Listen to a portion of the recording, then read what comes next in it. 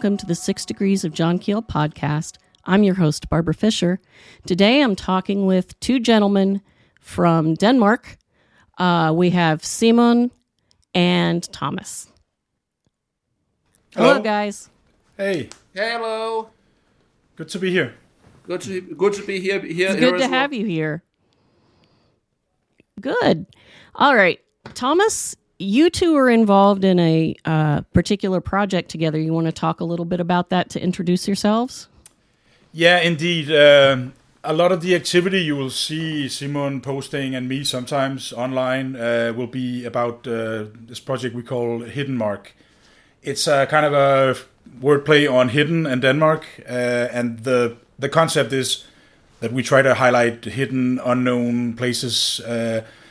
Mostly we focus on like locations that has some kind of a story, folk legend, ghost sighting, UFO sighting connected to it. But we also like generally go into subjects like legends themselves or UFOs in general or close encounter cases. HidDenmark was Simon's actually name suggestion after a long brainstorm, and we started, me and Simon, and then we expanded now to like 6 people, 4 like really active, and we're actually having a meeting on Sunday to follow up on a lot of things, because the thing is that we've branched out a lot in what we want to do, and that's just a natural product of being interested in a lot of stuff, I think. But the main focus is and should kind of be getting people interested in places that are maybe even just around the corner, that has stories that you would never have imagined would have been there. And it kind of, we want to activate people's imagination more around these places, and maybe even make them take up the task of finding legends themselves. That would be the ideal thing, the ideal outcome of the project. That sounds exciting. Yeah, it's really big, and it's like never ending. So that's also like we end up doing the kind of subjects, the kind of stories that we are drawn to. But it's a little bit. We need to fill out all the corners of it for it to be like a functional service as such. And we have like a web page with an interactive map. Well, interactive. We have it with like point locations where you can go in and according to different categories, you can go in and read more about it, and that's kind of the starting point for the project is the map and the website. So yeah, and we have a tour also, like a self-guided audio tour in Copenhagen that is pretty popular, that me and Simon made. Oh wow, that's really cool. It's a lot of people take it, and we get a good feedback on it, and it is a good tour, and it's but I think it's also that there's nobody else doing that kind of thing really. So yeah, I think there was this kind of weird. Yeah. Yeah, there's something called like the weird walk is that this is also like this kind of like guided tour like to various places in Copenhagen where like people have encountered ghosts and things like that. But again, that's more like narrowly focused than what we offer. What we offer so far, we are like a level more ambitious multimedia project than that. Well, it's also that the other thing is like a guided tour with real guides. This is like you can pick up your phone and you can go do it yourself. And as far as I know, nobody else has done that in not even ghost tour context. Mm-hmm. So, yeah, that sounds interesting. That's an interesting idea for people who don't necessarily want to walk around in a group of people. Yeah. And, people like us, be talked with by strangers. Oh my God, some people just don't like strangers. So yeah, I think that's pretty cool. Do it your own pace, and yeah. So Simon, would you talk about why are you interested in these bizarre subjects that we're all interested in? Again, it starts with I've actually like had a UFO experience of my own, one that in more likelihood had a fairly down to earth or at least prosaic explanation. But again, I think this is why I've like even like contacted Scandinavian UFO Information or SUFOI, and it's through their official Facebook group that I even met Thomas. My UFO experience, it took place on the 17th of September 2006 from 8:20 p.m. to 8:30 p.m. And I was 18 years old at the time. I took a walk outside near the east bank of a Svorslev Lake, which is around 5 kilometers west of Roskilde, a mid-sized city on mid-Zealand. And I noticed a slowly moving object with 2 white lights on the side and a blinking red light in the middle. This object, it appeared near the horizon to the east and moved towards me. It didn't give any sound at first. Then after 5 to 6 minutes, the object flew at a low altitude, and by now it made the same sound as a typical jet aircraft and had 3 white lights in a triangular formation with a blinking red light in the middle. I instantly thought it looked almost exactly like those black triangle type UFOs that I had heard of in TV documentaries about UFO sightings and the like. And the main difference is that like every time the red light blinked, the 2 white light blinked as well. That's not something that is like that I think is like usual for black triangle UFO experiences and black triangle types UFOs. But anyway, I thought it was almost certainly just a regular aircraft, but just to be certain, I sent my report via email to Scandinavian UFO Information, or SUFOI for short, which is the oldest UFO research organization here in Denmark. And anyway, the 2 UFO investigators for SUFOI who examined the case, Toke Havnstrup and Hans Bødker, they were certain that it looked like a typical aircraft sighting. And the thing is that most aircraft, they have a white light in the tail as well, but when an aircraft is banking, this light gets obscured by either the fuselage or the wings of the aircraft. This happens very frequently at this particular time of the evening because this is peak hour for Kastrup Lufthavn in Copenhagen, which is the single biggest and busiest airport on Zealand. And that's when, at this point, like between 8 p.m. and 9 p.m. when a lot of aircraft, they're circling the area while waiting for permission to land. The red light, that would then be an anti-collision light that sits either on top or on bottom of an aircraft, depending on the model. Some models, they have like of aircraft, they like have one of these anti-collision lights on top and one on the bottom. And not so long after that, at like the local library, I borrowed like a non-fiction book about UFO history called 50 Years of UFOs by John and Ann Spencer, published in 1997. And in one chapter, it also points out that these black triangle type UFOs, they became widespread and widely seen at the exact same time frame in the late 70s and early 80s, when the U.S. Air Force, they were testing the prototypes for the F-117 Nighthawk and the B-2 Spirit stealth bomber aircraft. And again, the B-2 is like one of like the most stereotypically UFO-like looking aircraft to ever enter mass production. So I think like a lot of black triangle type UFOs, they have to be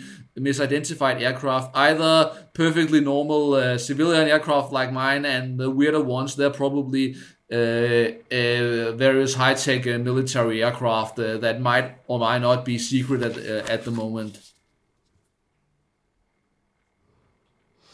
Yeah, I've always considered the stealth bomber and the stealth fighter to be behind a lot of the black triangle aircraft that were seen in the desert areas of the United States at that time period.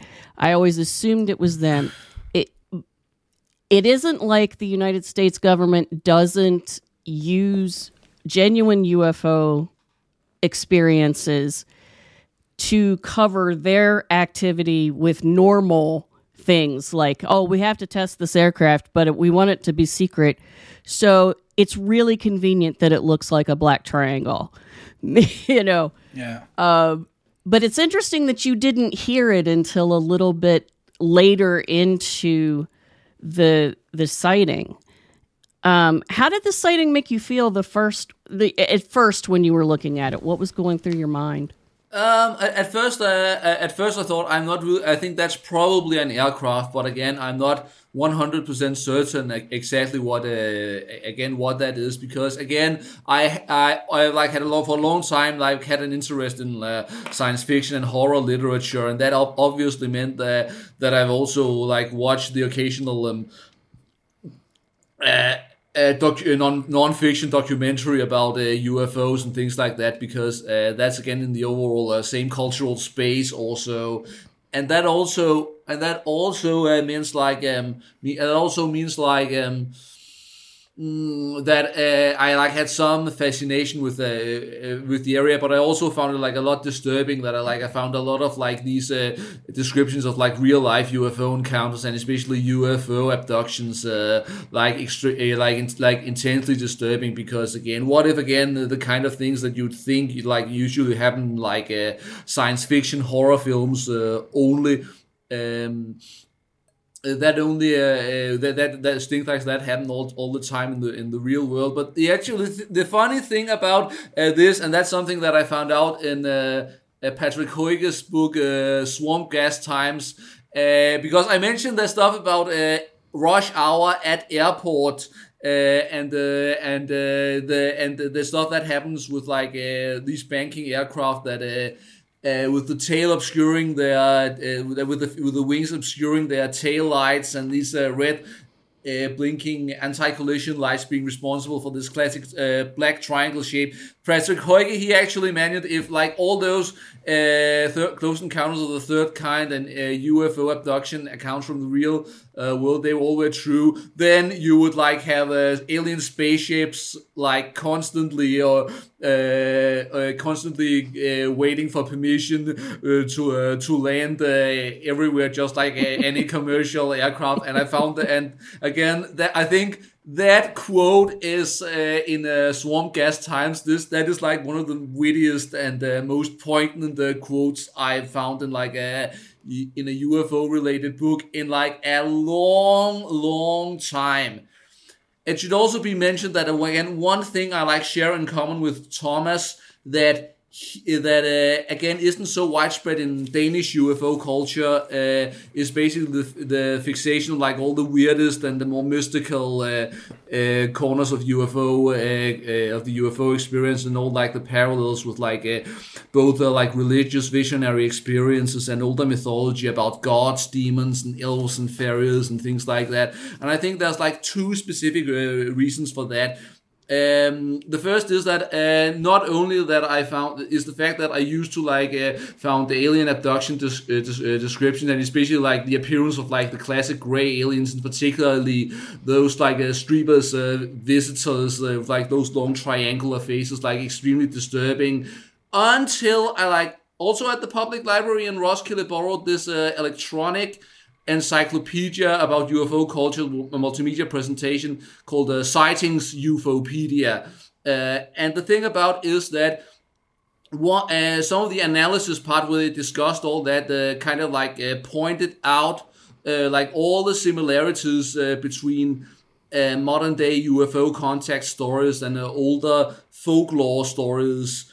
Older folklore again about elves and fairies and things like that. And it's also notable that again I mentioned Whitley Strieber's communion and his visitors is there. And one thing I keep pointing out is that modern fantasy artists, like say for Games Workshop's Warhammer franchise, they like usually draw elves with like the similar kind of facial features as Streber's visitors, like with long triangular faces, with like very high cheekbones, small pointed nose, and sharp chin. And again, I don't think this is a coincidence, because again, they're like two different cultural eras, manifestations of like the same archetype.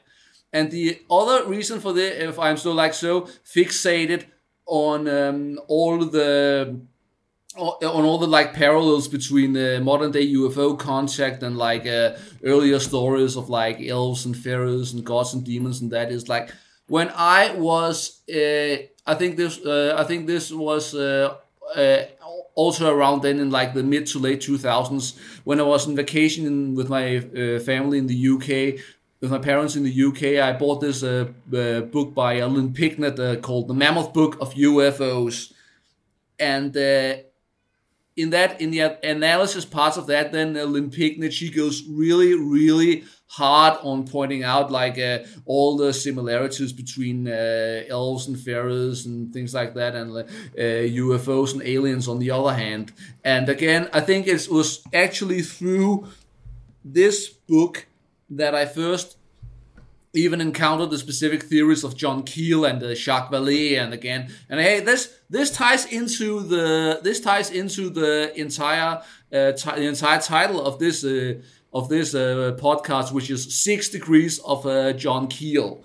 And again, when I like joined the official the official Facebook group for Scandinavian UFO information, then I noticed that Thomas was like one of the other people in that group who were like most interested in that entire angle and those like more exotic and mystical perspectives on the UFO phenomenon and all that. And again, that's not an angle which that many people in like the Danish UFO subculture really take. You have like there's like I think there's like 3 or 4 major groups. I might have neglected some more, which you Thomas might have focused more on. There's first Sufoy, who I mentioned. They're like the oldest, and they were to begin with very closely attached to and very affiliated with the theories and ideas of the Polish-American UFO contactee George Adamski. But then the more skeptical people, they had a major falling out with the Adamski fans in the late 60s, and at some point there was a major schism with the Adamski true believers that forming their own splinter faction, which is called IGAP Denmark. The IGAP, that being the International Get Acquainted Program. And later on, we also have Exopolitics Denmark, who are like closer to the entire UFO disclosure movement, with people like Richard Dolan and people like that. But again, I think, but I'm not as familiar with them as I am with IGAB and Sufoy. What about you, Thomas? Can you like? This is where I'd like to actually prefer for you to like to take over about Exopolitics Denmark and some of the other, and if there are like other major UFO groups here in Denmark.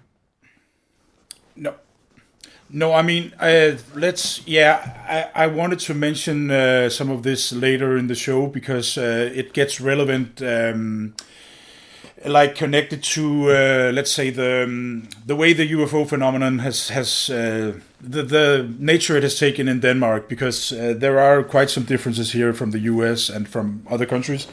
And it has a lot to do with the UFO organizations here and how they were and how much they, let's say, allowed to be researched. I don't say that as a conspiracy thing, but for example, Sufoy, they were a group that very early on took a very skeptical position because of some experiences they had, where they simply were forced to kind of look at this more critically. And I'm also a member of Sufoy, as Simon has mentioned, the Scandinavian UFO Information. And today it's a pretty skeptical organization. I'm probably the only one who's in it that works with these topics in the more exotic sense. But there are more UFO organizations that are working here that more go into these subjects. But it's more in the exopolitics and disclosure kind of angle, relating a lot to many of the things now with Grush and all these things going on with the hearings. And yeah, I don't know. This is not so much the area. I don't focus so much on newer ufology and this. But that's mostly what Sufoy does today. Focus on information about what can be seen in the sky, what are the options, and not so much more anymore about close encounter cases and stuff like this. But I think it's relevant to talk about it maybe a bit later. It's interesting this about the UK that Simon mentions, because this is where my interest in UFOs also really started. In 2006, I was part of a forum online for a music forum, and was talking with different people around Europe, and had one particular good friend, online friend, who lived in Liverpool. And we talked a lot about visiting there and different things. And then the subject at some point went towards UFOs, and he said that even his dad, who was Royal Air Force technician, he had gotten convinced that there was something going on because they had a favorite camping spot. So Liverpool is like not very far away from Wales, and some of the most favorite camping spots in the UK is the Anglesey Island, the home of the Druids, as it's known more or less. And he said, "Are you interested in coming here? And we'll take a trip there and see if we can see something," because he had seen things splitting in the sky and different things together with his family. Okay, so I won't say skeptical. I was pretty open and interested in what was going to happen. And already the first night, we saw a lot of strange things out in the sky, out in the horizon over the water, different lights of different kind, which you can find a lot of descriptions of in the UFO literature. But the real thing for me that kind of like, okay, this was something over the edge, was at a certain point, I see a kind of a slowly flashing light. Imagine we are at the camping place is kind of like a hill going downwards toward the coast. And far to the left, there is like a small town following the coast, I don't know, a few kilometers down to the left. I see down in that area kind of I would say like a camera blitz, but in slow motion. So it's like, I was thinking, is it a lighthouse first? But no, it's over the water. It's changing locations. I don't know. It was happening at the same time as a lot of these lights were more in the horizon. Mm-hmm. At some point, I went down with a flashlight. I don't know why I got that notion to do it, but I went down with a flashlight, and I don't know Morse code, but I kind of made like some flashing motions. And yeah, you know, the thing was just still around the area where I've been seeing it the last hour or so. Okay, so I go back up the hill up to the tent. And when I'm up there, I suddenly see that light like straight to the left down at the water's edge. And I'm like, oh, okay, if this was a boat with somebody, or it couldn't have gotten there so fast, except if it was a motorboat, and then I would be able to hear it. Mm-hmm. But I didn't even have the time to think that much more about it, because then it was suddenly right in front of me down at the water, and it like blinked out. And then the next I saw was like it blinked into existence like 10-15 meters in front of me, like a beach ball sized blitzy kind of light that just like opened and it closed again. And that was like, I don't remember exactly how I felt, but it shook me a lot. And my friend didn't see it. He had gotten inside for other reasons and tried to sleep. But this was kind of like, okay, after that I started to look into not extraterrestrial angle theories, but more like, okay, this that I saw was something that could be more like an Earth-like phenomenon as well. So I think I got into that kind of direction very early on in my interest. Yeah, so the color of it, I would say it's like magnesium burning when you see this. But it was the white, super bright. The thing you hear in a lot of other descriptions. The thing about it is that it didn't hurt the eyes. Yeah. I don't know if I had been close, it could possibly have done some damage, but it was too bright to not be. I shouldn't have been able to look at it that much, and it was a very kind of defined light in a strange way. So yeah. Right. So it didn't. Had you ever seen a light that acted like that? No. Yeah. Okay, that's what I thought. When you said it's a contained light, I've seen those, and those don't act the way physics tells us lights should act. Yeah. I mean, there wasn't a shape to it. It was kind of like blinking into and out of existence, so to speak. But, I mean, I've read a lot about these Earth lights and all this stuff since, and you see this kind of description of the very blitzy kind of Earthlight lights. It's very similar to mine, and I've even read descriptions of people who also went with a flashlight and tried to signal. So, yeah. Yeah. Well, that's really interesting that you both were attracted by sightings in 2006. Even though Simon's sighting might have been and probably was a earthly aircraft, it doesn't really matter. I have found that even if your sighting turns out to be something completely mundane, it still piques your curiosity. Yeah. And it still draws you into looking at reality differently. Definitely. Yeah. And that's what I saw with both of your stories. Even though yours was definitely a little more likely to be unusual, there's still no guarantee that his wasn't unusual. So you are on either side of a spectrum, and you still both went in the same direction. And it felt like we somehow were meant to meet. That's like extremely interesting. And now it actually like me, who's like more than Thomas, like most like interested in like those kind of really weird and like exotic types of theory about the UFO phenomenon. But again, I think the only reason that I no longer find the topic disturbing in any sense is because I've been able like to view it through that. Through that entire angle. And it's actually interesting about Thomas's experience that he mentioned, because the British cryptozoologist Richard Freeman, he had a very similar experience as Thomas had, which he told about on one episode of the Center for Fortean Zoology's web TV show On the Track, where he had like a very similar experience as Thomas in this kind of, I think in this Neolithic stone circle. But Richard Freeman, he interpreted it as an encounter with like fairies or elves rather than anything having to do with UFOs. Mm-hmm. And there's that angle again. Yeah. I have to hear that one. Context is everything. Yeah. Yeah, I mean, it's. I don't know.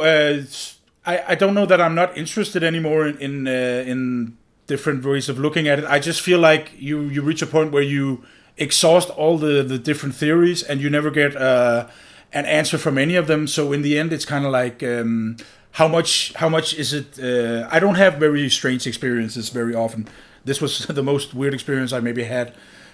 So I'm not a person that's very close to this. So I look at it a little bit detached. So I think that maybe Simon, he has a more spiritual like angle to this. So I think it's natural that I have a more detached interest, but I definitely am interested, and I will keep on going back to the subject. And the thing about for me is again that that I'm like a person like who, especially over the course of this year, has like switched from like having this kind of like very rational and scientifically minded way of looking at the world and of thinking, and then within the course of especially. It's a process that started like 5 years ago, but it's really like accelerated this year that I'm like going towards like having like a much more like mystical and I wouldn't say religious angle, but again I don't no longer I know I'm kind of like been learning like to give up this compulsion like to having to fit everything into this kind of rational systematic worldview, and that's something that has like started really taking off around here, and like. The most important lesson that I have probably learned this year is how often that the world and the universe actually feels less disturbing and less uncomfortable once you are used to not no longer like getting stuck in one specific systematic worldview and belief system and sort of like that. And again, like very much like the kind of life philosophy that John Keel and Charles Ford had on the world. Now that I think of it, But I also think that you can get more active into it if you really. I mean, I know you can.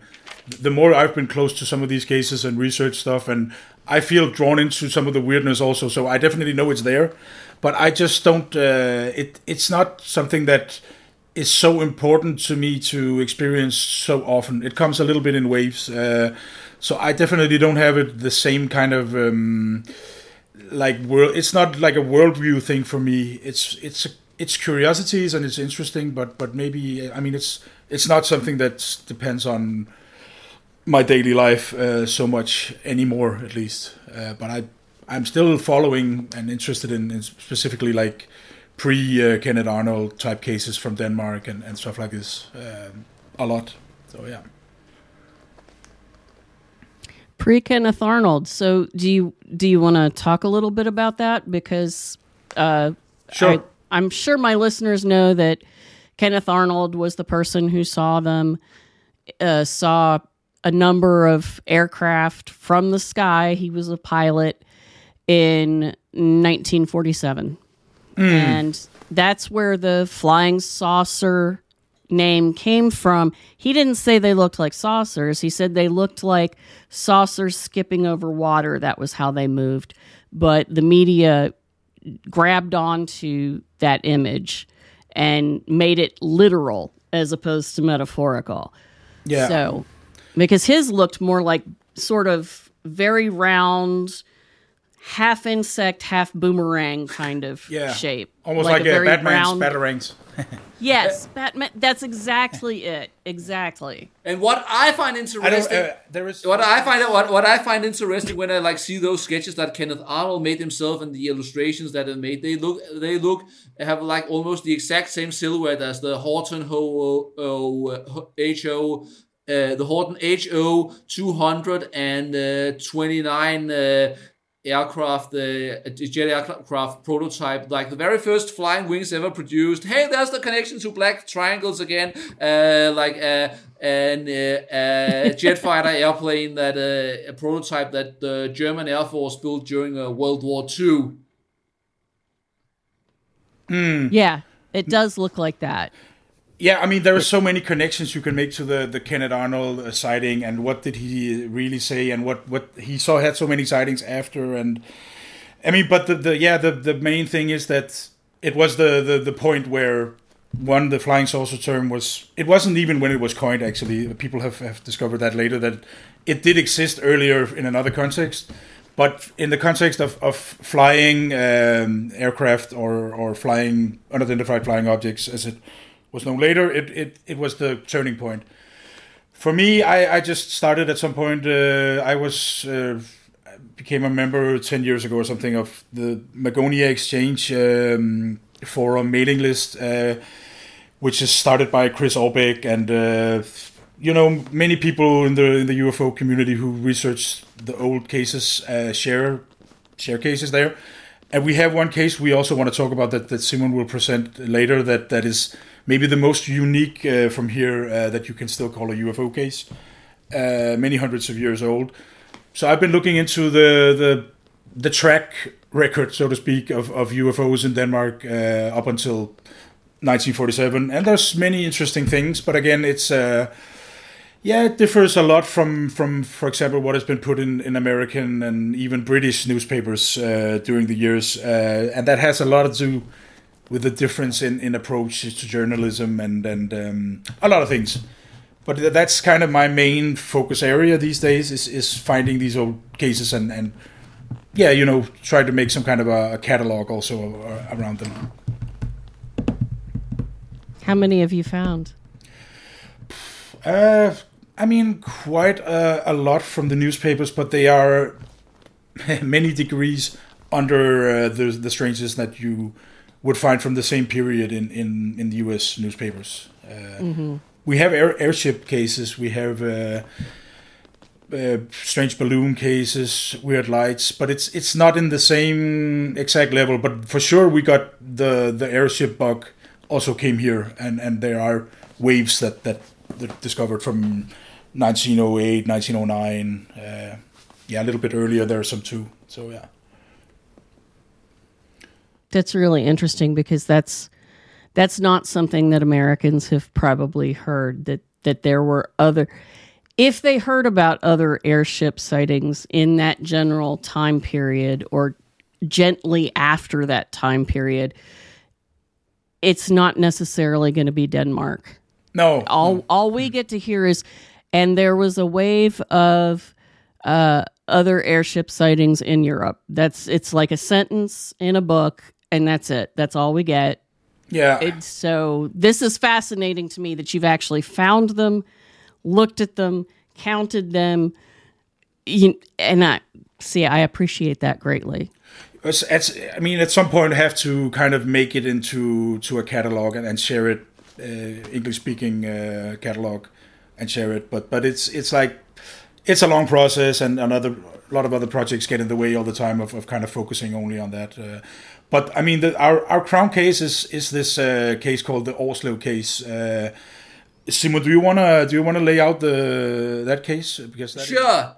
The Oslo Enge, took place in near a village in the mid-Jutland, which is in the overall area of Randers, a mid-sized provincial town in the area, and it's a good candidate for the title of Denmark's very first UFO case, as it took place on the 30th of April 1600.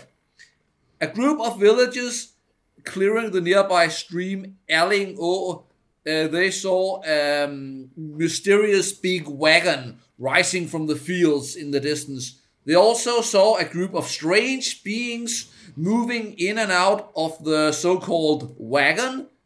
These beings, they were described as human-like, but bigger, both taller and wider, and with much longer necks than humans would ever have.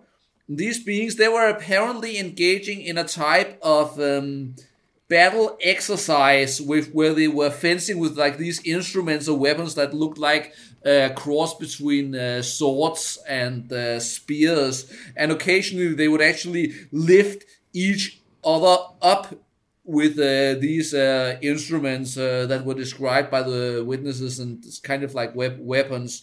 Most of these beings seen near the mysterious wagon, they wore black, but two of them, they wore red, and one of them wore this complicated, like long white outfit with this black ribbon or band across their chest.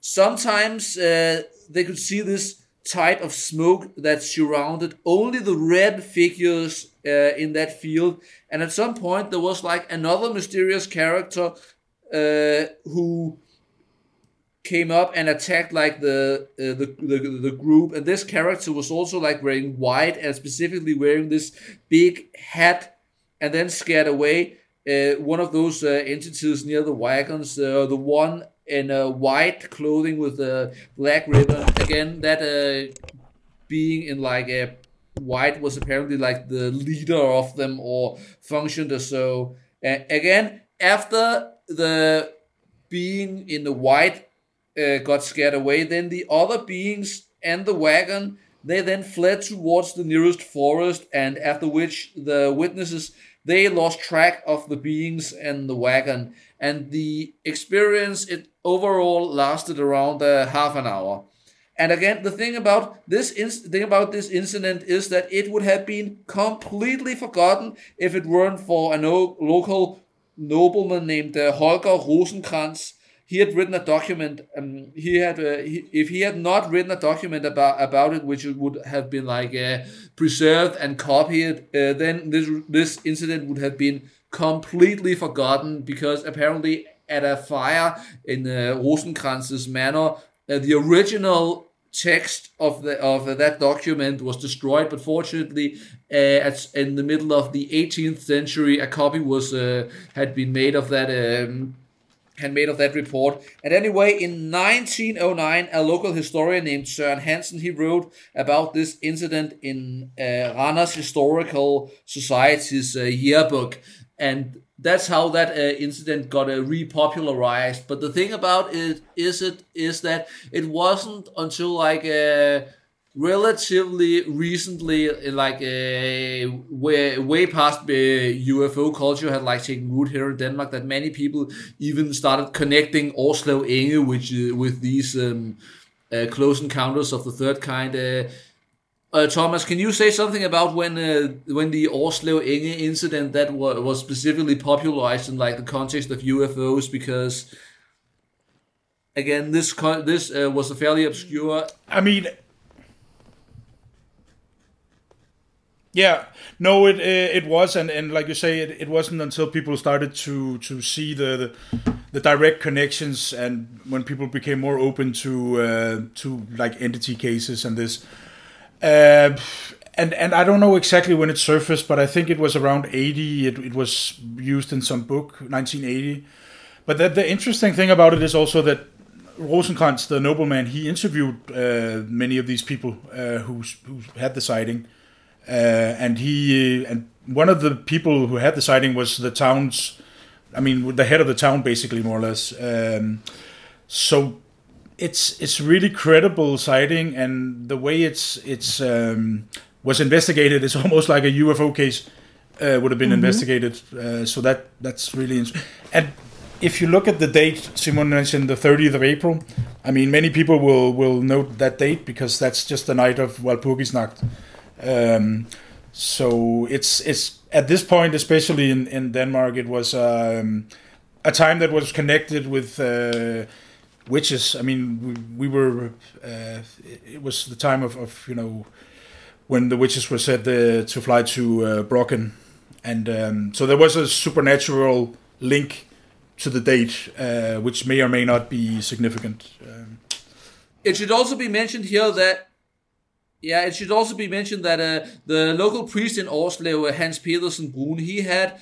Around the same time of the Oslo Enge incident with the weird beings and their wagon, he had heard this mysterious thundering noise while walking around in the woods at that area, and this weird wailing voice going, yes, ve, ve, ve. And Brun, he also met a group of boys in the woods who had experienced the thundering noise, but not the weird wailing voice. And Brun, the priest, he wasn't sure if this happened on the same time as the meeting with the mysterious wagon and its not human inhabitants, but Rosenkrantz, he was certain that these two events, they happened on the same day and they were somehow connected. And the thing about Rosenkrantz, can you still hear me? But yeah, yes, we can. Rosenkrantz, he himself thought that this event was a warning from God to non-believers. Notice again, this took place shortly after the Protestant Reformation, which here took place in the middle of the 16th century, and also at a time of plagues and wars and witch hunts all over Europe. Søren Hansen, that 20th century folklorist who repopularized the case, he thought that it was a hallucination that triggered by a misidentified waterspout that people then try to fit into their existing belief systems. And again, this is like another classic element of the UFO phenomenon, is both the fact that the UFO phenomenon basically has this kind of like religious character and its effect on witnesses, and you also have skeptical explanations that frankly strike me as being at least as unlikely, if not more unlikely than the fantastic explanations for them. Than the fantastic one. No, yeah. It's yeah. Yeah, that's one of the classic things about UFOs is when the skeptical people say, "Oh, well, you saw a water spout." Like you've never seen those before. You got all this coastline and stuff, and there's water spouts, but you saw it and had a hallucination.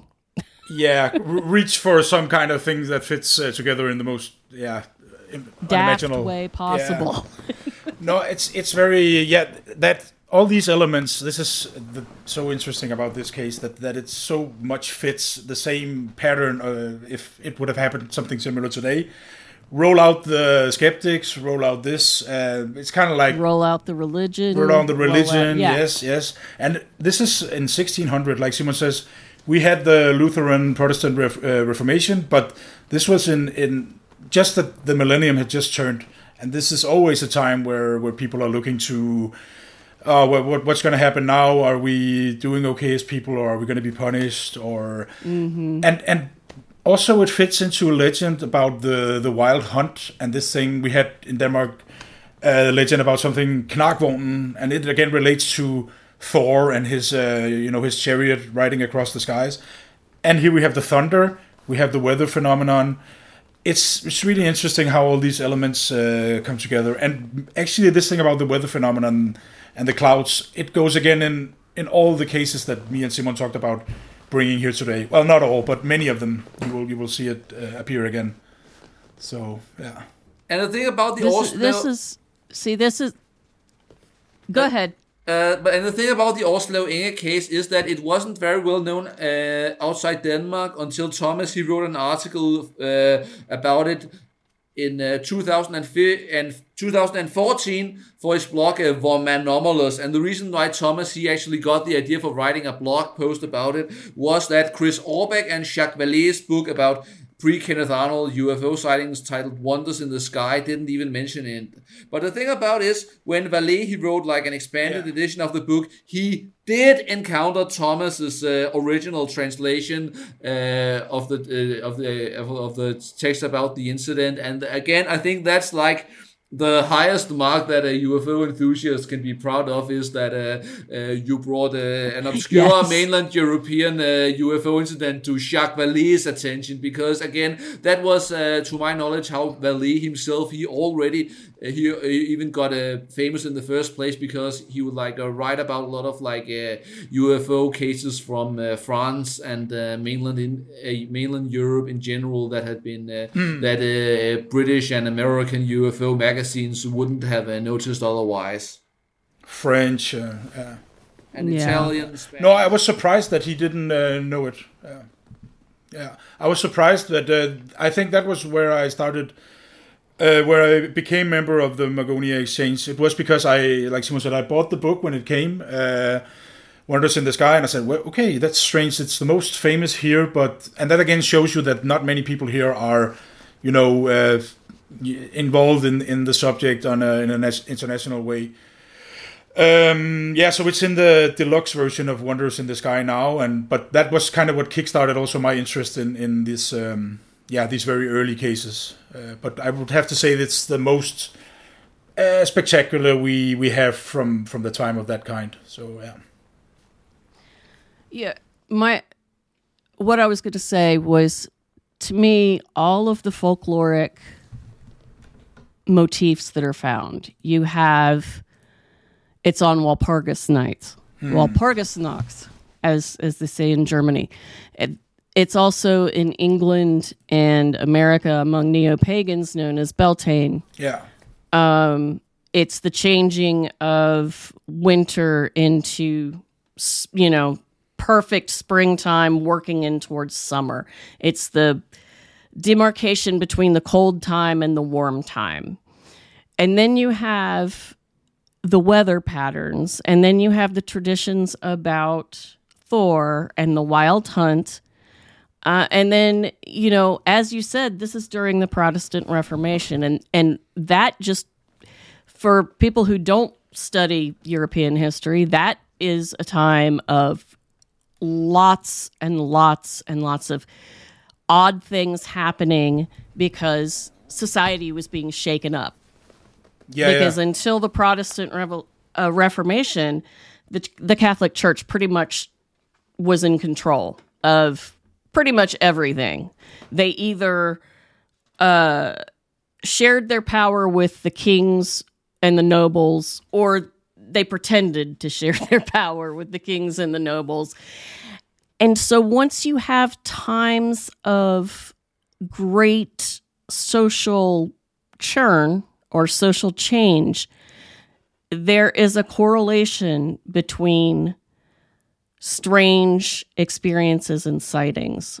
In in the Project Hera that I'm working with, where we're taking all of Albert Rosales' huge number of unusual humanoid cases and putting it into a database. And then you can look at it by date, you can look at it by time, all of this stuff. You can look at it by place. What we've found is you can identify the cases that, when you have clusters, almost always there is something happening. There's a huge cluster during the time of the falling of the Berlin Wall. There's a big cluster. And these aren't necessarily UFO cases. These are cases of strange humanoids. So, sometimes there's a UFO involved or a weird light. Yeah. But a lot of them, there's just some weird guy, doing weird things, standing by the side of the road looking strange. Yeah. And it still fits that pattern. Yeah. It's now I remember actually you and this project. I don't know when I saw it, but I corresponded a lot with Albert, especially in the early times on Magonia, and so I many of the files from Denmark is from me in his files. That I figured it was once we started talking. I'm like, I bet. Yeah. Now I remember you talking in some video about this project, and yeah. So. Yeah. And another thing about Barbara that you mentioned, the context of the Protestant Reformation, is that the entire point of the Protestant Reformation was specifically removing all these elements of pagan folk religion and all these folk beliefs and practices that had originated outside Christianity. And the thing about is that so shortly after the Protestant Reformation here in Denmark, you see all these events and all this kind of imagery and these kind of character that, as both you and Thomas pointed out, clearly have some kind of precedence in prior folk religion and in folklore that's older than Christianity. Then again, reappearing itself, but again in a new set of symbolism and a new set of manifestations. So just because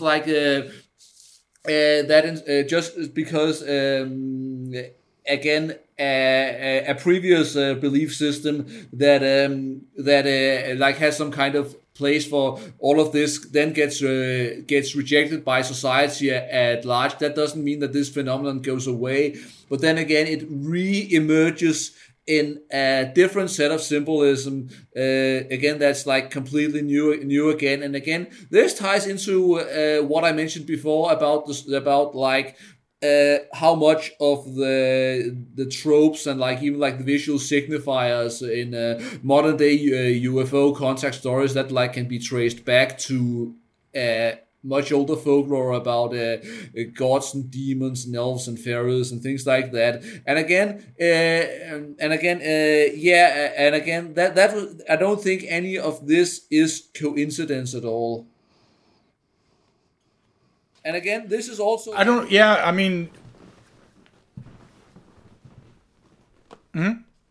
And again, and also this is also why I've put so much work into popularizing all of these weird and more obscure Danish UFO cases, and I've even been doing paintings to illustrate them for the HidDenmark website, because I figure that with some more effort these could become these kind of classic cases again, many of those UFO cases from outside the US and UK that you mentioned, Albert Rosales and also Jacques Vallée, they have done so much to promote.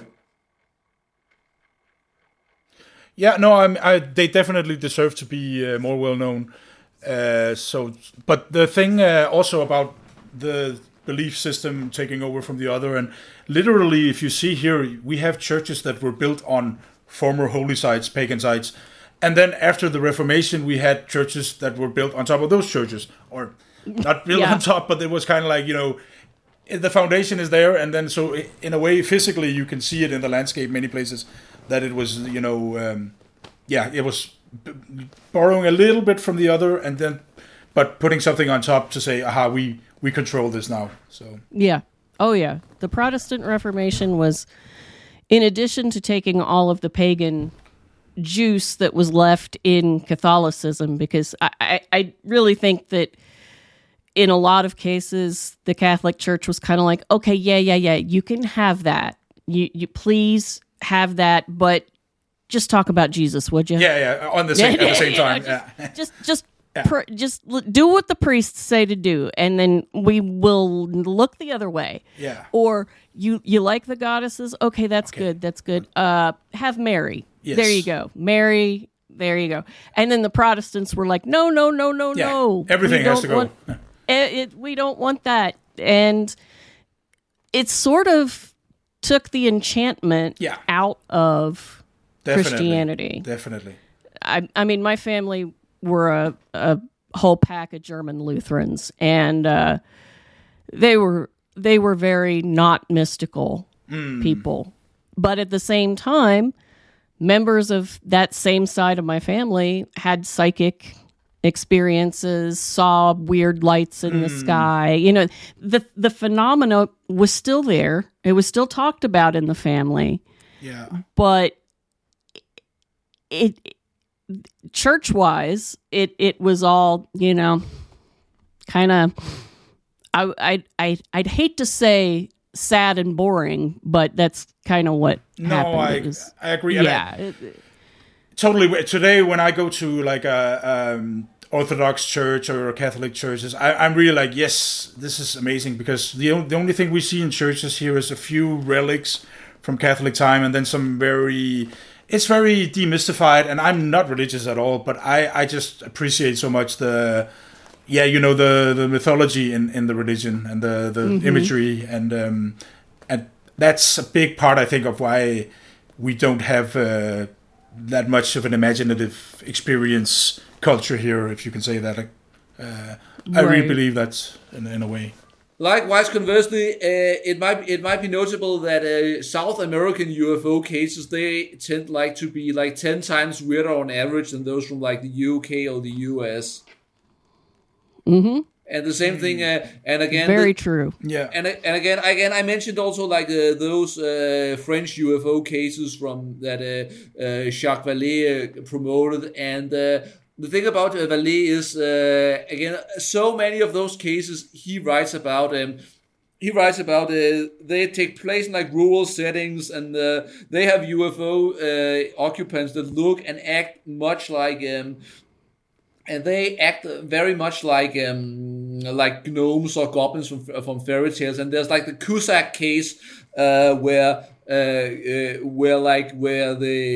aliens, they were like almost described as like kind of like looking almost like demons. But the interesting thing is that we here in Denmark we have very few close encounters of the third kind cases at all. But in many of those that are described, the UFO occupants, they're like described as being very similar to humans, but like much shorter, and were usually like wearing like green outfits. And again that makes you like think of like gnomes and goblins and the like. So I don't think you can like reduce elves this to and fair. Yep. I don't think you like can reduce this like to this is also a similarity that like cuts across religious difference to some extent. So I think they might explain that might explain some of like the difference between like the UFO cultures of like different European countries. But again, there's also like some things that do go in common, despite what denomination of Christianity dominates in specific countries. No, for sure. I mean, there are different elements. You're completely right. So there is very different elements, and also it has to do with. We had a big mythology about fairies here too, a big one. But at some point. We rationalized it away almost to the point of non-existence. But maybe now is a good time to talk about the Sjællands Odde case, Simon. Now we're into the close encounter cases. Again, that's like perhaps the most famous close encounter of the third kind here in Denmark, where there were like these two there were like these two like boys who were like, I think they saw this spaceship. No, they didn't actually first see a spaceship. They saw something that looked like this kind of weird dark cloud moving towards them. I think. Yes. At like Sjællands Odde, which is like this kind of peninsula here on Zealand. There were like two boys who were like seeing.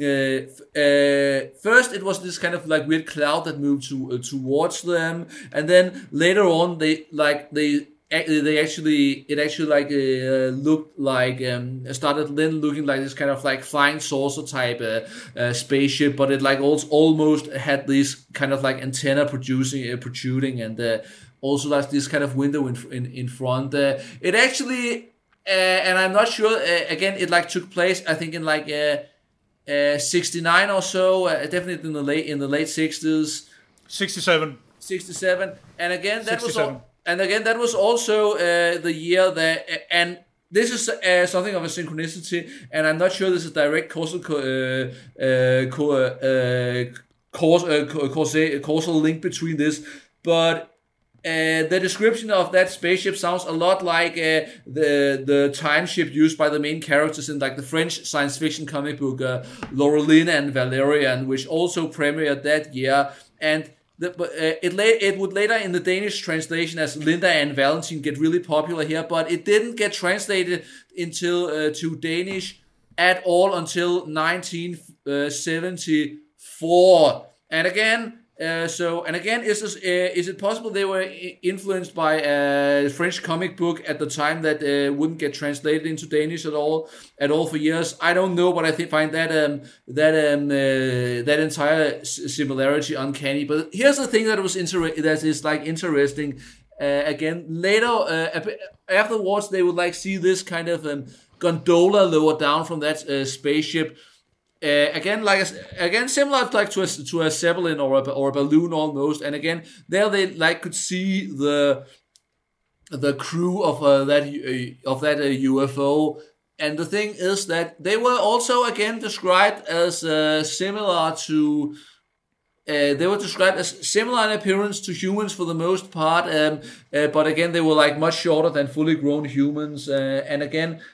They had like different clothing that some of them they had these kind of outfits that to use another comic book comparison like wore similar clothing to like the Beagle Brothers gang, like the old Donald Duck comic books from that time, and that was a similarity. Or the Dalton Brothers. Thomas. No, the Dalton Brothers from Lucky Luke instead, and but there was also Luke. Yeah. But again, that's also a French comic book, interestingly enough. And then again, we have... and then again, there's also like... This is a similarity to the Oslo Inge case that in the Sjællands Odde case, there was like, I think, one or two among the entities in the Sjællands Odde case were like wearing like a different type of outfit and seemed like to function as like the officer or the leader. Well, the other similarity is the cloud. I mean, the weather phenomenon in the beginning. Same kind of like undefinable whirling mass that was in the Oslo case, and suddenly it becomes something more defined. So in that case, that there's again this initial kind of thing that seems like a natural phenomenon. But this case is interesting in many ways. But I actually, a few months ago, I found the witness, because the one boy, he ran in before the whole thing really developed. But I actually managed to find on a trip to this area, find the original witness who nobody has spoken to him in a UFO context since the year I was born, actually, or something, 1980, early 80s. And it's quite interesting. I'm not going to go like into all the details with it, but I think now looking back to it, that actually the researchers put a lot of influence on his testimony. That's what he thinks himself, and there's a lot of the details that he today, looking at the drawings that were made, me asking him about it, he said like, did I say that back then? I really don't. And memory is a thing you really have to be careful with, because he might have forgotten, might have completely changed since then. But nevertheless, he still actually had. He tried to be super skeptical about it and said, like, I think I was so influenced, but I think there was a connection. I think there was. And I said, but do you think or do you not think that it was somebody trying to communicate with you? Or, yeah, he still thinks it is, and he kind of went back and forth in it. But that was the main gist, that he kind of felt like he was cheated out of a contact experience in a way, that it was polluted somehow with.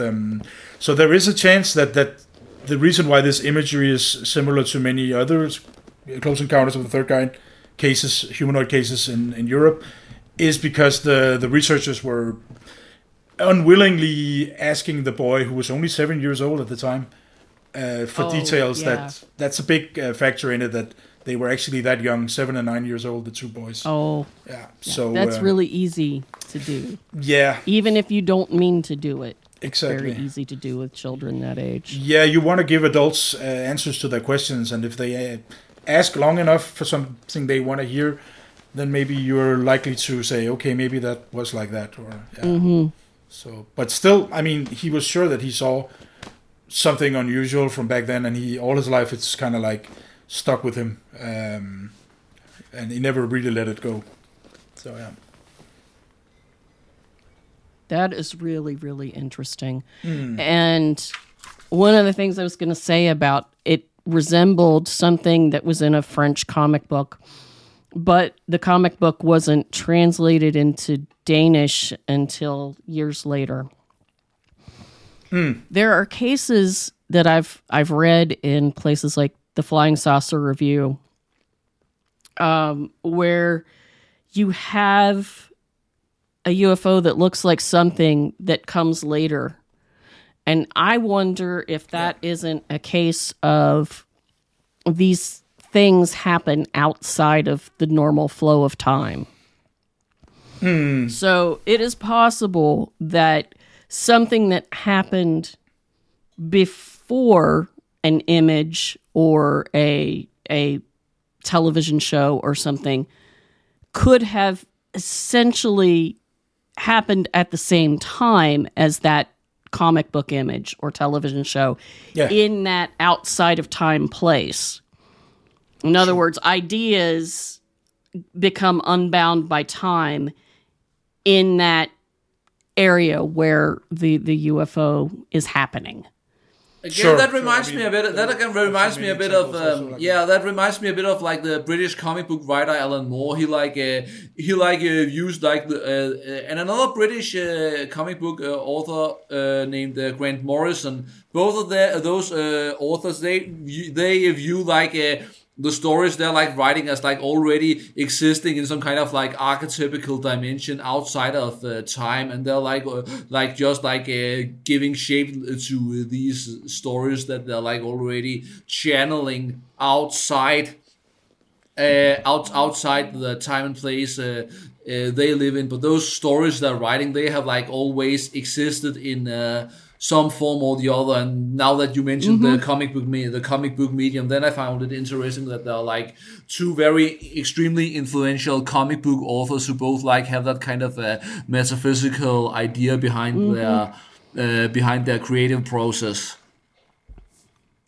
Yeah, and people like Jeffrey Kripal have also written a lot about this kind of structure, mythical structure that exists outside of the real world, and how it sometimes anticipates it and sometimes has a similar kind of approach, and or happens at a similar time, and it's very interesting. There's many examples across not just ufology, but a lot of these weird subjects that where you see this kind of premonition, prediction, whatever we want to interpret it as. Yeah. Eric Wargo writes about that as well, where when people have premonitions, it's actually a case of seeing something. It's hard to explain. Wargo's book, I have to reread it. I don't know it. Please send a link after. Okay, I will. It's really good. It has to do with time.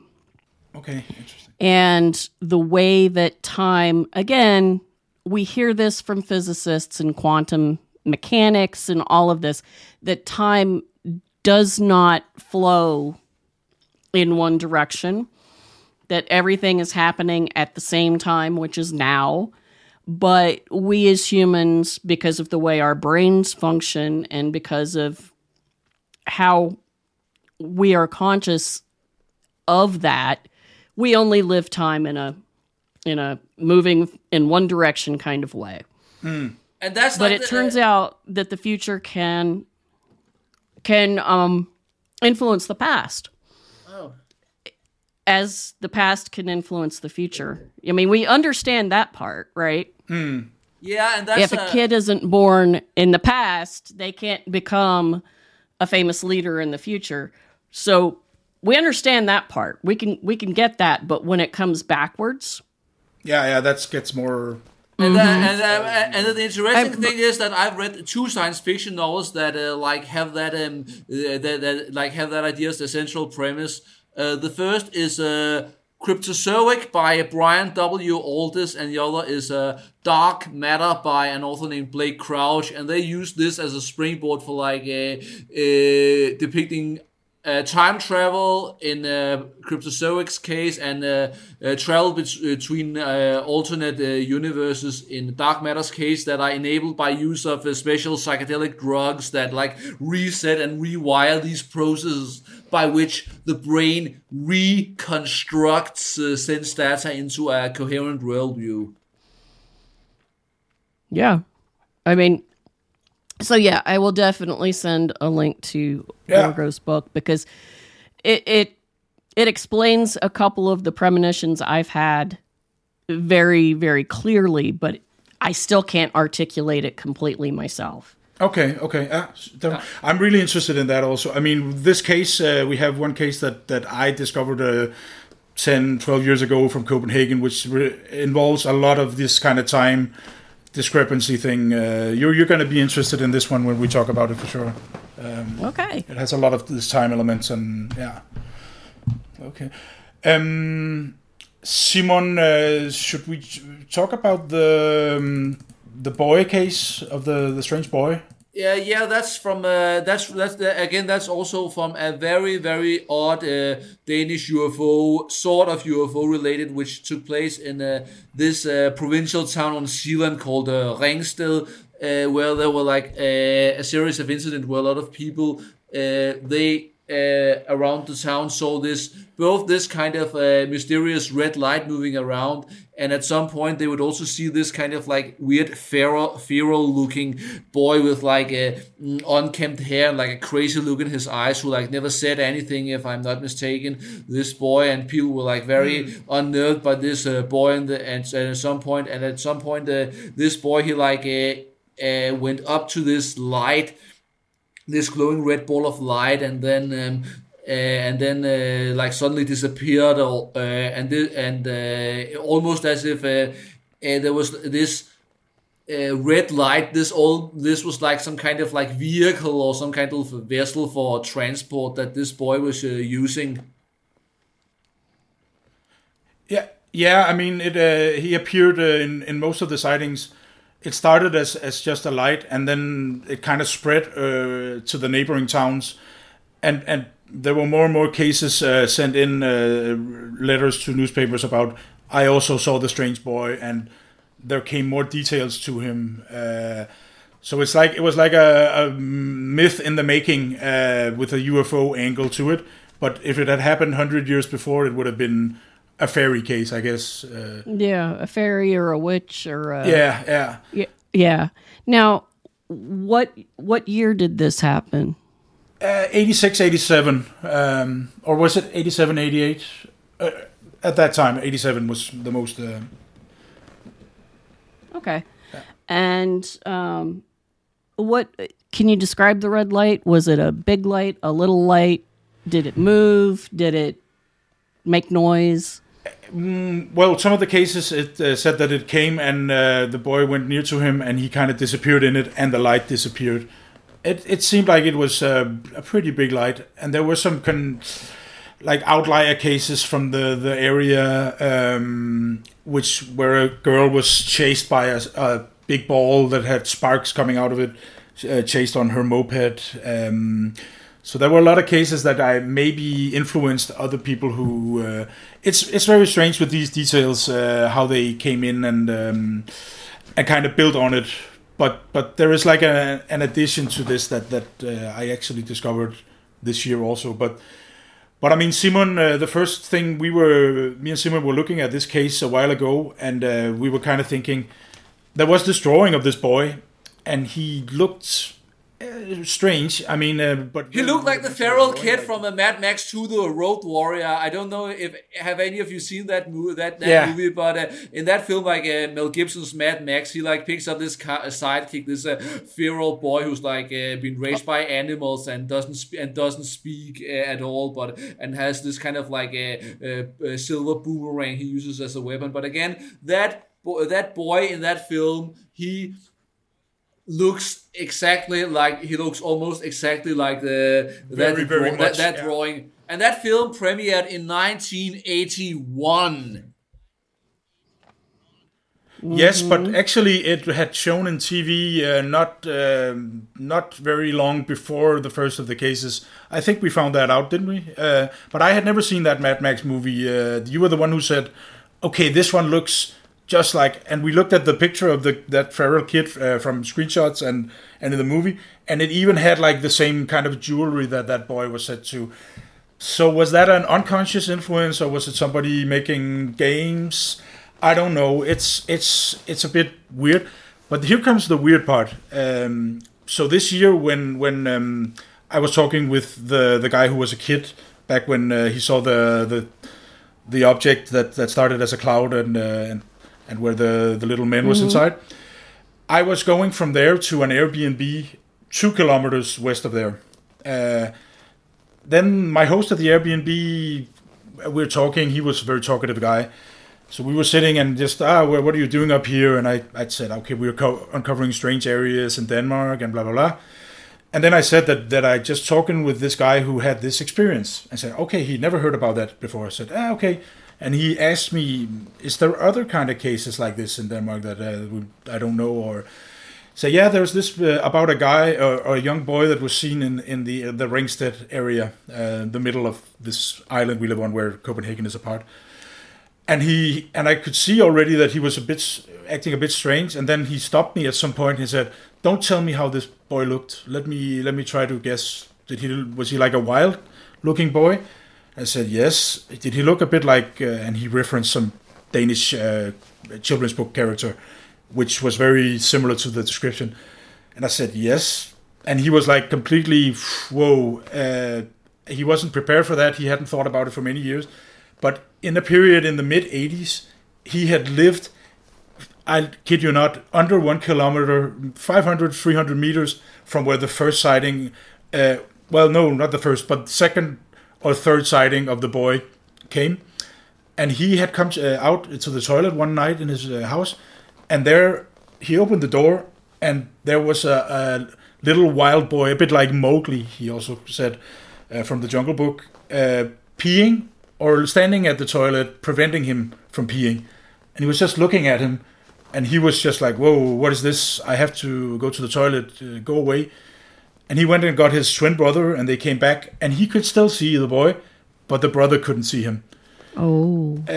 So we were like, okay, then we started to try to uncover the following days, which year could this have been? And we ended around 86, 87. So that's just really... I mean, that's just really strange. Amazing. Yeah, that was also synchronicity. I really like that one twin could see him and the other one could not. Yeah. That's because I've had many experiences where I'm with people and, most of us can see whatever it is we're seeing. And then there's one person, usually my husband, who cannot see them, whatever it is. Yeah. Whatever it is. Or everyone has the same experience, but they're slightly different. And that was the case for just not. That was like the case for like with Calvin Parker and Charles Hickson from Pascagoula, the Pascagoula abduction. They like had so decidedly different recollections of the same the same event. Yeah. I always liked that event as a kid, though, because in my mind, and it's because I read John Keel early on, there is something that allows some people to see these things more easily. Maybe it's the way our brains are wired. Maybe it's a physical thing in the brain. We don't know. But you can have two people right next to each other and one see part of it and the other see something completely different or another part of it. So that you have these stories that are almost the same, but not quite. And that's, I believe that's kind of the trickster element that tries to be self-negating. It reminds me also it also reminds me again of Jenny Randles in her book The Pennine UFO Mystery, about that UFO wave that hit northern England in the late 70s and the early 80s. There was like these kind of sightings where a group of people, they saw like an absolutely huge UFO over like a vastly populated densely populated cities, and the thing that Jenny Randall, she points out that this group of friends, they could all see the same UFO, but again, if this UFO moved over a very densely populated city, then pretty much people from across the entire city should have seen this, and there should be like no way of keeping all this secret. That's a similar thing. One of the things Keel says was that the real part of the UFO is the anomalous light that often starts at the beginning of a sighting. Yeah. And then everything else is somehow the psychic because the light communicates somehow with the human consciousness. I tend to fall into... if I could say I had a belief about the phenomenon, I would say that I very much am open to that idea. Yeah, I really think that can explain it, because I've had my own experiences. My very first UFO experience, my mom saw a bird and I saw a UFO, and they were in close proximity to each other. But, when I looked to see where the bird was, she was pointing at a branch. I didn't see anything there, but behind the branch up in the sky, I saw a silver bowl shaped thing, like an upside down bowl, just, stair-stepping its way, floating through the sky. And she kept going on about that weird red bird, and I kept going. I didn't say anything. I just stood there and went, What about the other thing? Yeah. Shit. Actually, when Simon mentioned Allagash, he mentioned Pascagoula, I was reminded of the Allagash abduction case. If you read the description there of the light that they saw first, that is very, very similar to what I saw in Wales. And the same kind of reaction to it in many ways. I was just reminded about Interesting. If there was a segment on Unsolved Mysteries, which is very, very similar in the the imagery. So right. Yeah. And this brings us to what Thomas, he mentioned about how this mysterious boy who was like seen there in Ringsted, and that other witness whom Thomas had mentioned compared the boy to a Danish children's book character also from the 80s. And that Danish children's book character was called Trollepus, which means means little troll. Yeah, nickname for a little troll boy. Yeah. Oh, I like that. Little troll. Yeah, it's kind of forgotten character today, actually. But when he referenced that the guy who had the experience at the toilet, he mentioned that, and I was like, I remember that from my childhood. But anyway, the thing about whereas the first thing I noticed when I saw that drawing of that little weird boy there was the feral kid from Mad Max 2, the Road Warrior. But the interesting thing is that this is actually a somewhat well-known case in in Danish UFO circles, but apparently nobody else has made the comparison to the feral kid from Mad Max. Again, even despite that's a fairly internationally popular and influential film series. Yeah, I didn't know. I like that he looks like a little troll from Danish literature, or like the little guy in Road Warrior. Yeah, because I showed him both, also the image of the feral kid, and he said, yeah, that's very similar, but he had different hair, and none of the things were complete. He said Mowgli was probably the most, the closest, like a wild boy. Yeah, there are lots of weird cases about feral children in the 19th century in Europe. There's several, and... Yeah. And then, of course, there's the green children the of Wolf-Pit. Yeah, who may have actually been Belgian. That's the new skeptical explanation. That's why they didn't speak English. There was religious persecution of a minority of people in Belgium at the time, and so there were refugees. But I still want to know why they were green. I want to know why they said they lived in a country that's underground. Yeah, it has Caspar Hauser vibes also. Also the Caspar Hauser was the very first thing I thought of when you were talking about this little wild boy. I'm like, did Caspar go to Denmark? I mean, later? I mean... Yeah, it's interesting. But the red light is something that is... really, that's interesting. So we'll have to talk more about that later, not on the air, because I'm doing research on anomalous lights for a book. So I really want to dig into that later.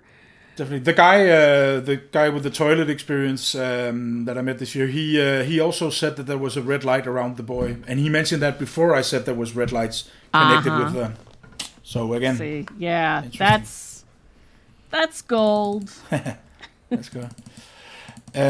Was there one other thing related to that? No, actually, Simon, we should mention that one detail from the Sjællands Odde case with the basket in the craft, because there was one weird detail that was, it made it into the reporting, but it's so weird and so not politically correct that it's, but we still have to mention it. And that, imagine Denmark in 1967. There is very little overlap between here and the US. And I don't know, I mean, there's TV, but a 7-year-old boy, how much can he catch of these things? But a girl I know who researches mostly ghosts, she was the one who pointed out this detail. So what he said, the boy, back then, was that he saw a poster on the... the gondola basket that was lowered down with the humanoids in it. There was a poster on it, and on the poster was, quote, like, a Negro with a basket on his head. I was like, okay, what kind of detail suddenly comes in like that in a UFO case? And then the ghost hunting girl I know, she said that actually this sounds like the imagery of these early minstrel entertainment things, where a lot of black people would have this over-characterized show clothes. And often that would be like striped clothes also. And these humanoids had these kind of striped clothes. And she said it was just the first thing that made her think was that sounded like some imagery with like from a minstrel show with this hat that could look like a basket or something to a little kid. That's interesting. Super random. And of course, when we think of minstrel shows in the United States, we think back to vaudeville, which is way before the 1960s.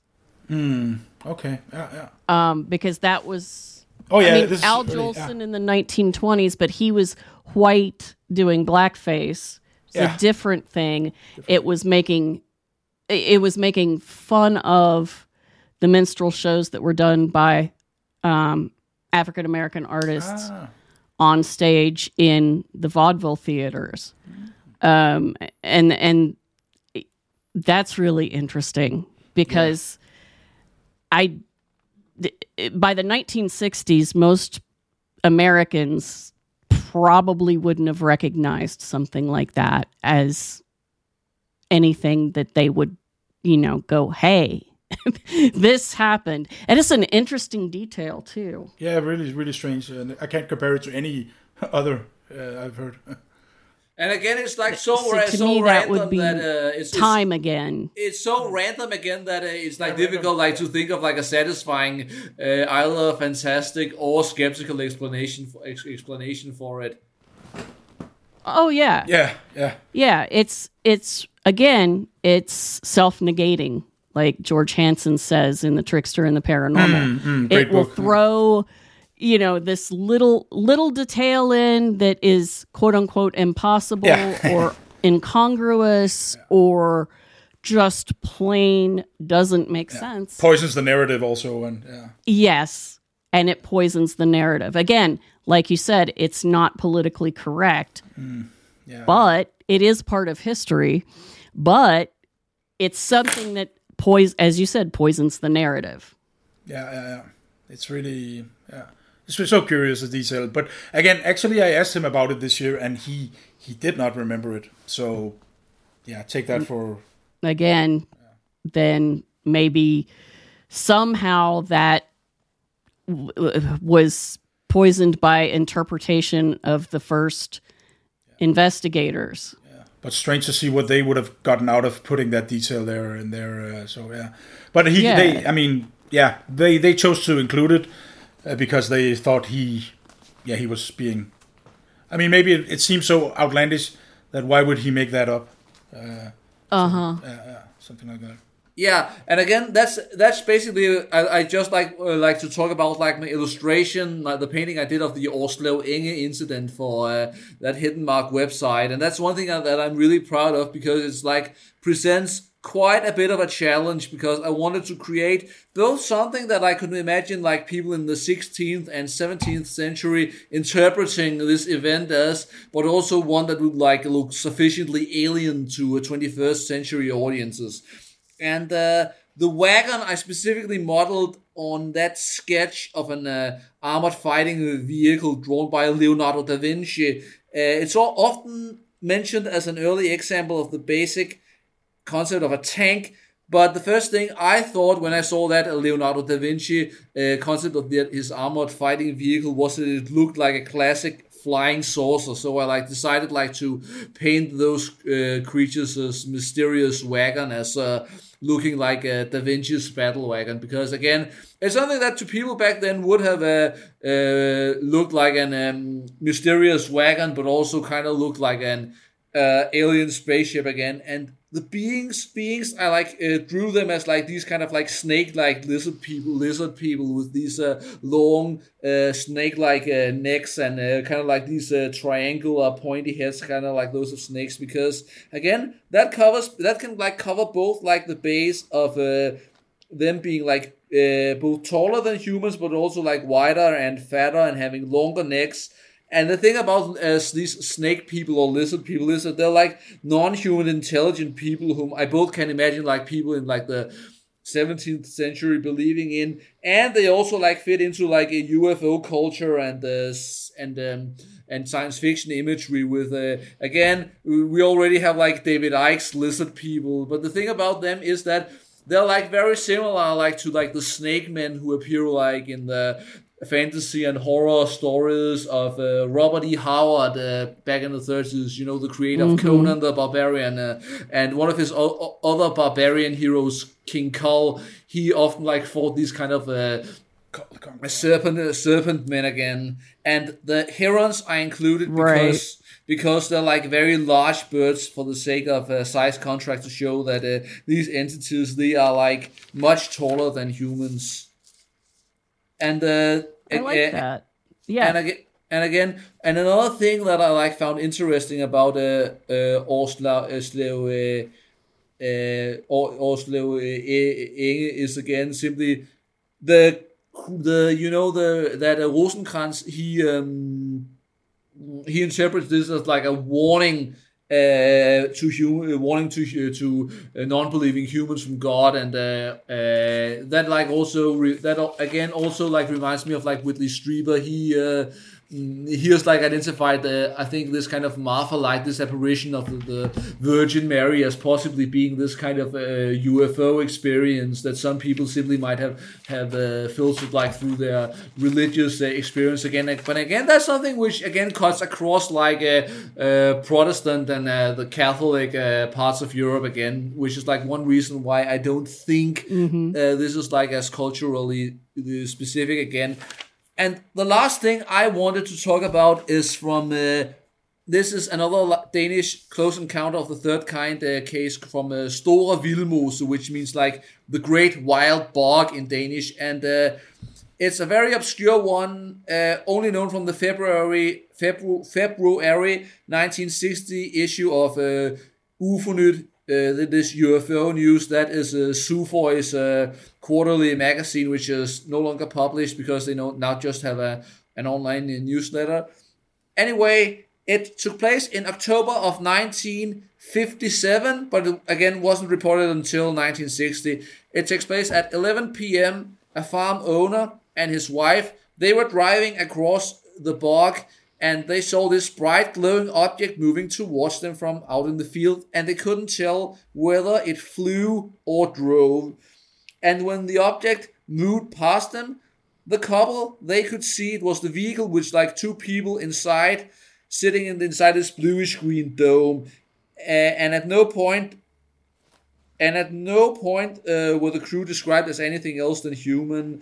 And again, for a long time in the 1940s and even well into the 1950s, at least as many people, they considered UFOs to be secret man-made military experimental vehicles as extraterrestrial spaceships. And now that I think of it, this also ties into the 19th century mystery airships, where they were like described as the work of like eccentric human inventors straight out of a Jules Verne novel. And here's another thing I find really interesting.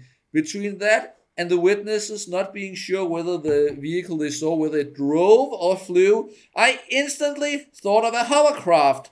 But the thing about, in 1957, hovercraft, they were still being tested, but they didn't enter mass production until the 1960s. And again, back then, there were hovercraft being tested in the United Kingdom, in the United States, and in Finland. And we don't know if any of these hovercraft were being tested here in Denmark. And since the witnesses, they don't remember the exact date of the sighting, it would probably, other than it took place in October, that would be difficult to know. But again, it's something that like seems improbable, but not that unlikely or impossible again. And this is the painting I did like for the HidDenmark website. And again, I can also like send that to you afterwards. I had a lot of fun doing that because I like had to depict the UFO as like this kind of cross between like an early experimental hovercraft from the 1950s and a classic Hollywood style flying saucer. And again, I also like had it had it matched like in color that I saw like I like depicted the witnesses driving this kind of like green Volkswagen Beetle again, because that was again a popular car in Denmark at the time, and I thought that would be like a nice like parallel in that they were like always also driving this kind of like a green vehicle with this kind of like dome-like shape. And again, that's a painting I'm like really proud of. I love hearing about how other artists work. What is the medium that you use? I use like a mixture of pencils and watercolors on a cold pressed paper. I like usually do like all like the big surfaces and the most of the stretches in watercolor, and but then I like do like the finer details in dry pencils. Yeah, I do that too. I've got some fairy paintings that are, the background and the first few layers are done in watercolor, and then I go back with Prismacolor pencils and put in detail. And that's really a lot of fun because, I do paintings that are small usually. So I don't have, 1,000 canvases leaning against a wall somewhere that are huge, especially for episode art. So I do things on a smaller scale. And honestly, trying to paint a little tiny fairy face is like, yeah, it's stressful. It's very, very stressful because, of course, you're re-wetting the background. So it could go really wrong, but colored pencil on top, perfect. Simon, your drawings are also fairly small scale. I mean, it's like A4 is max or something, isn't it? I sometimes do them in A3, but I don't do that anywhere as often as I used to. I might like be doing some A3 paintings in the near future because it's so long ago. But again, the paintings I'm doing right now, that's like a series about how Brønshøj, the part of Copenhagen where I live, how it looked in the 1930s. Oh, nice. I like that. And it's interesting. Recently, I also found out that William Blake... Okay, continue. What was it with William Blake? Simon, just continue. Okay. No, continue. You continue, and I'll come in. But again, it's actually partially because of it's a 6 Degrees of John Keel related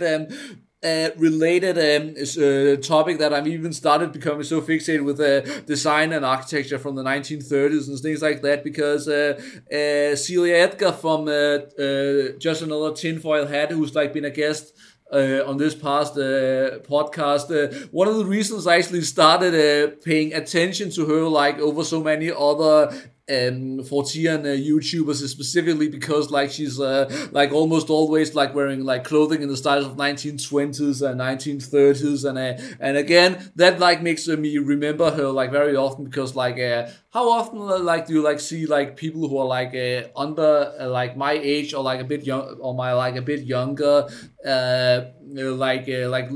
like so painstakingly recreating fashion from like the 20s and 30s. But again, that's kind of one reason why I even like developed this fixation on 20s, 30s fashion. Well, in 20s and 30s, architecture and art is awesome. Like, so awesome. Art Deco is amazing.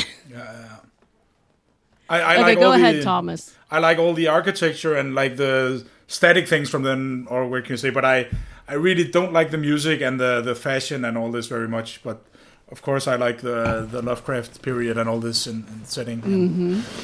No, the thing I was with William Blake, you always see these images from him, and then only recently I looked in some of these art books and I see how small they are in real life. I never saw any of them in any exhibition, but they are like postcard size. Some of the most famous ones, which really surprised me.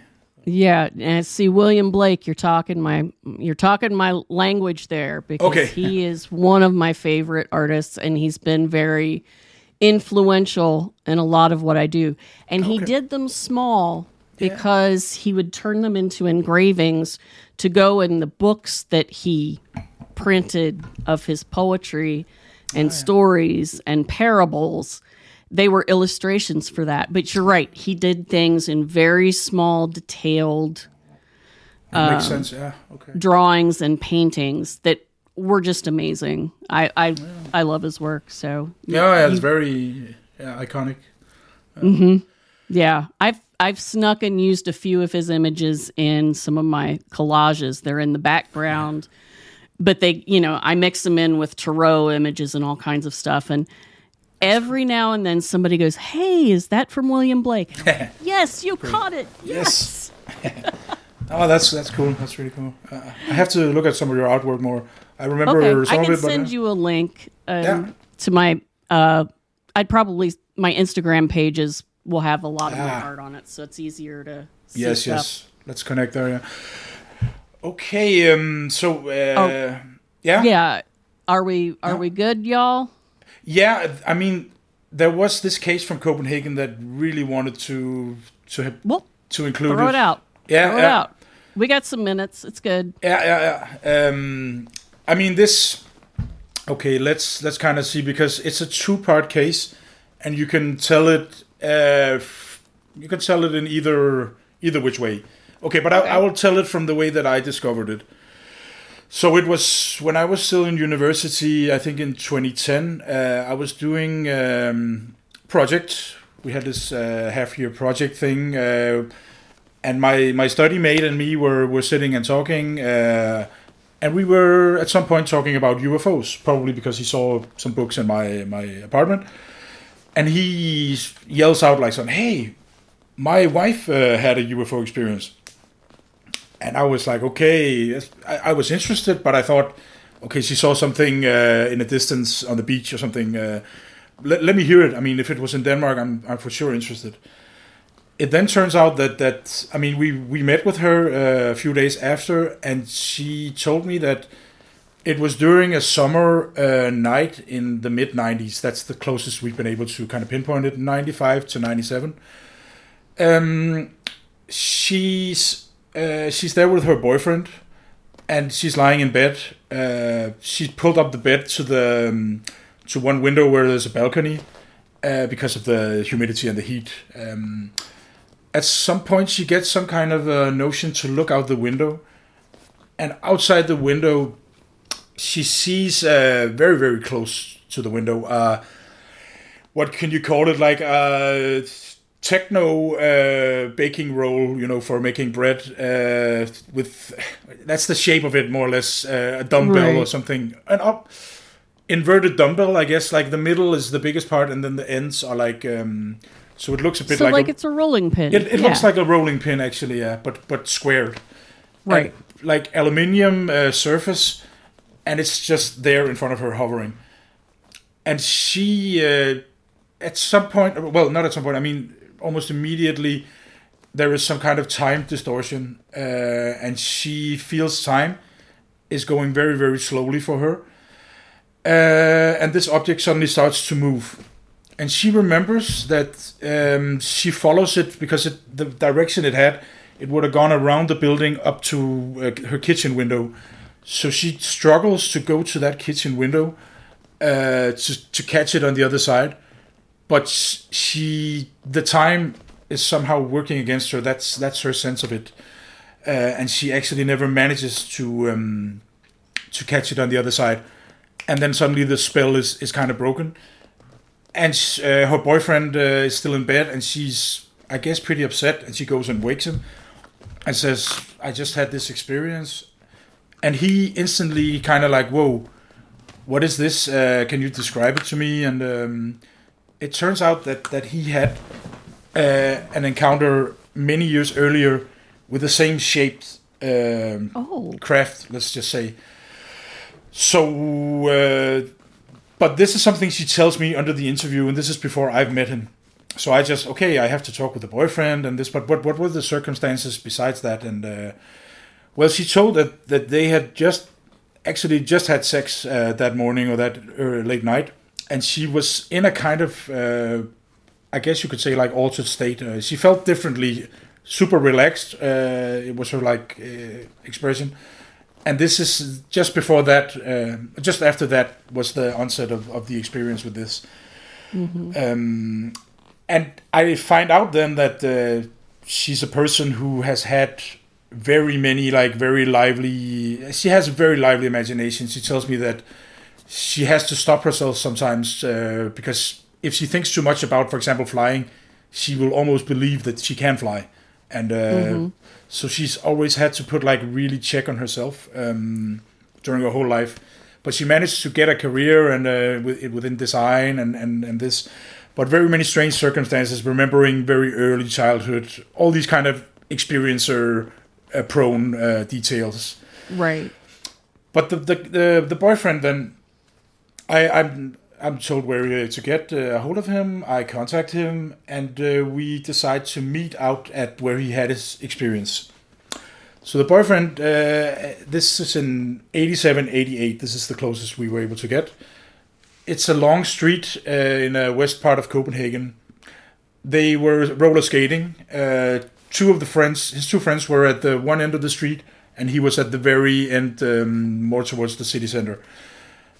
Here he hears like a rumbling suddenly from above, and he looks up, and he sees this same shaped craft that she saw, the ex-girlfriend, saw it come above him, like following directly in between the buildings across the street, on top of them.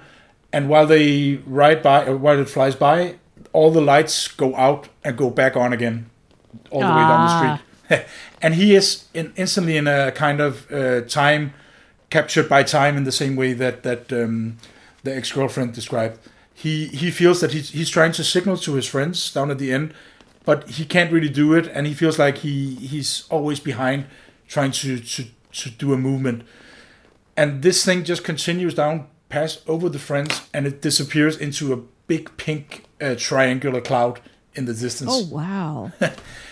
And this was his... and then the time spell stopped for him also, and he talked with the friends, and they heard the sound, and they saw the lights go out, but they didn't notice the craft.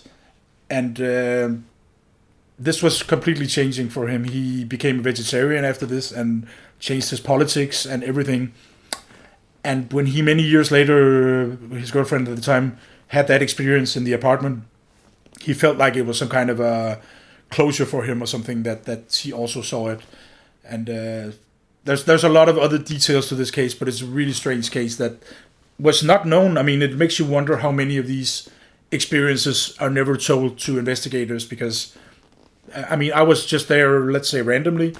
Maybe there was a point of me being there, but it's really an interesting case from here with a lot of strange details that. And now that's actually like, again, it's like one of my all-time favorite Danish UFO cases, and it would have been completely like a loss to the Danish UFO community were it not for Thomas's blog there.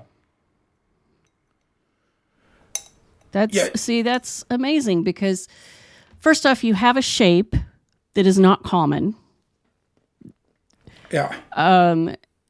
There's no mention of light, which is also interesting. Yeah. And you have two people connected that witness it, and you have the first witness, the boyfriend, changing his entire life. I don't know how many cases I've read. Yes. Right now I'm reading, about anomalous lights. So, the ones that appear without a light, I'm not completely disregarding them. It still goes into my brain file and will come out at the oddest moments.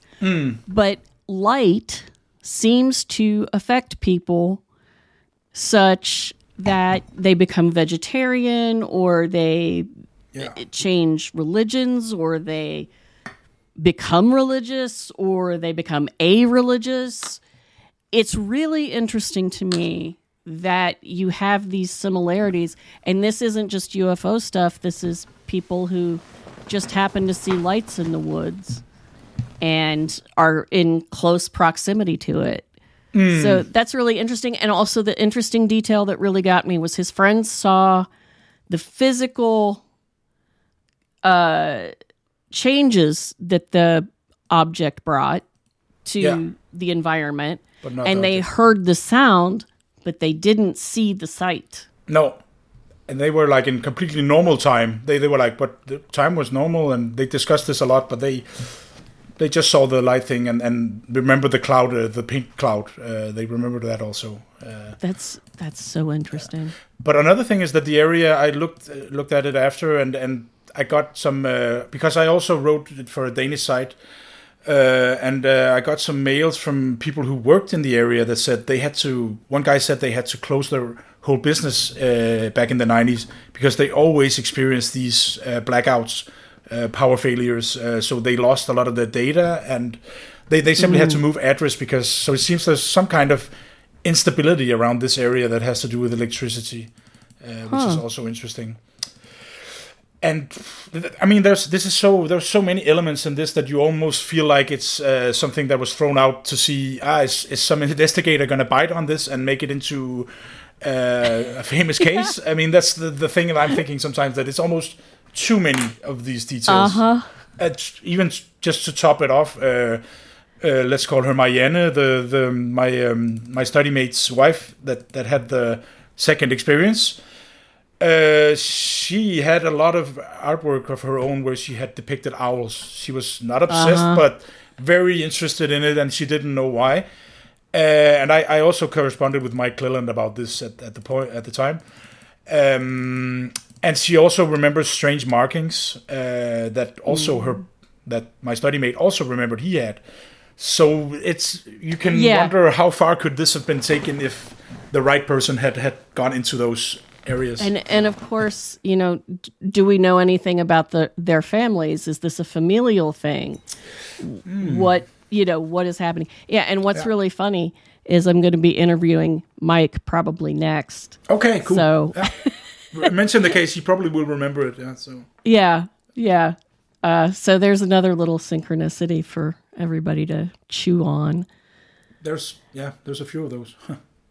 Simon, you got anything else for us? No, not right now. Not right now. There's another weird Danish UFO case, but I'd like to talk about. But that would have been for if we'd like to do a second interview about all this. Oh yeah, I'd love to have you back. As always, my guests are always welcome. You guys were great. I am so happy you suggested coming on the show.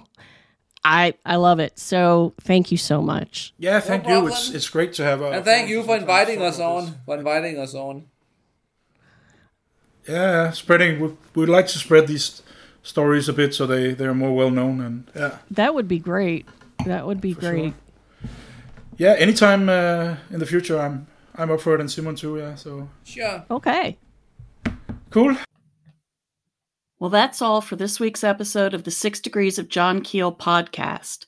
If you have any questions or thoughts about the podcast or would like to come and talk about your experiences of the paranormal, you can contact us at 6djk67@gmail.com. We promise to even answer you, and we are always happy to hear from you. Thank you.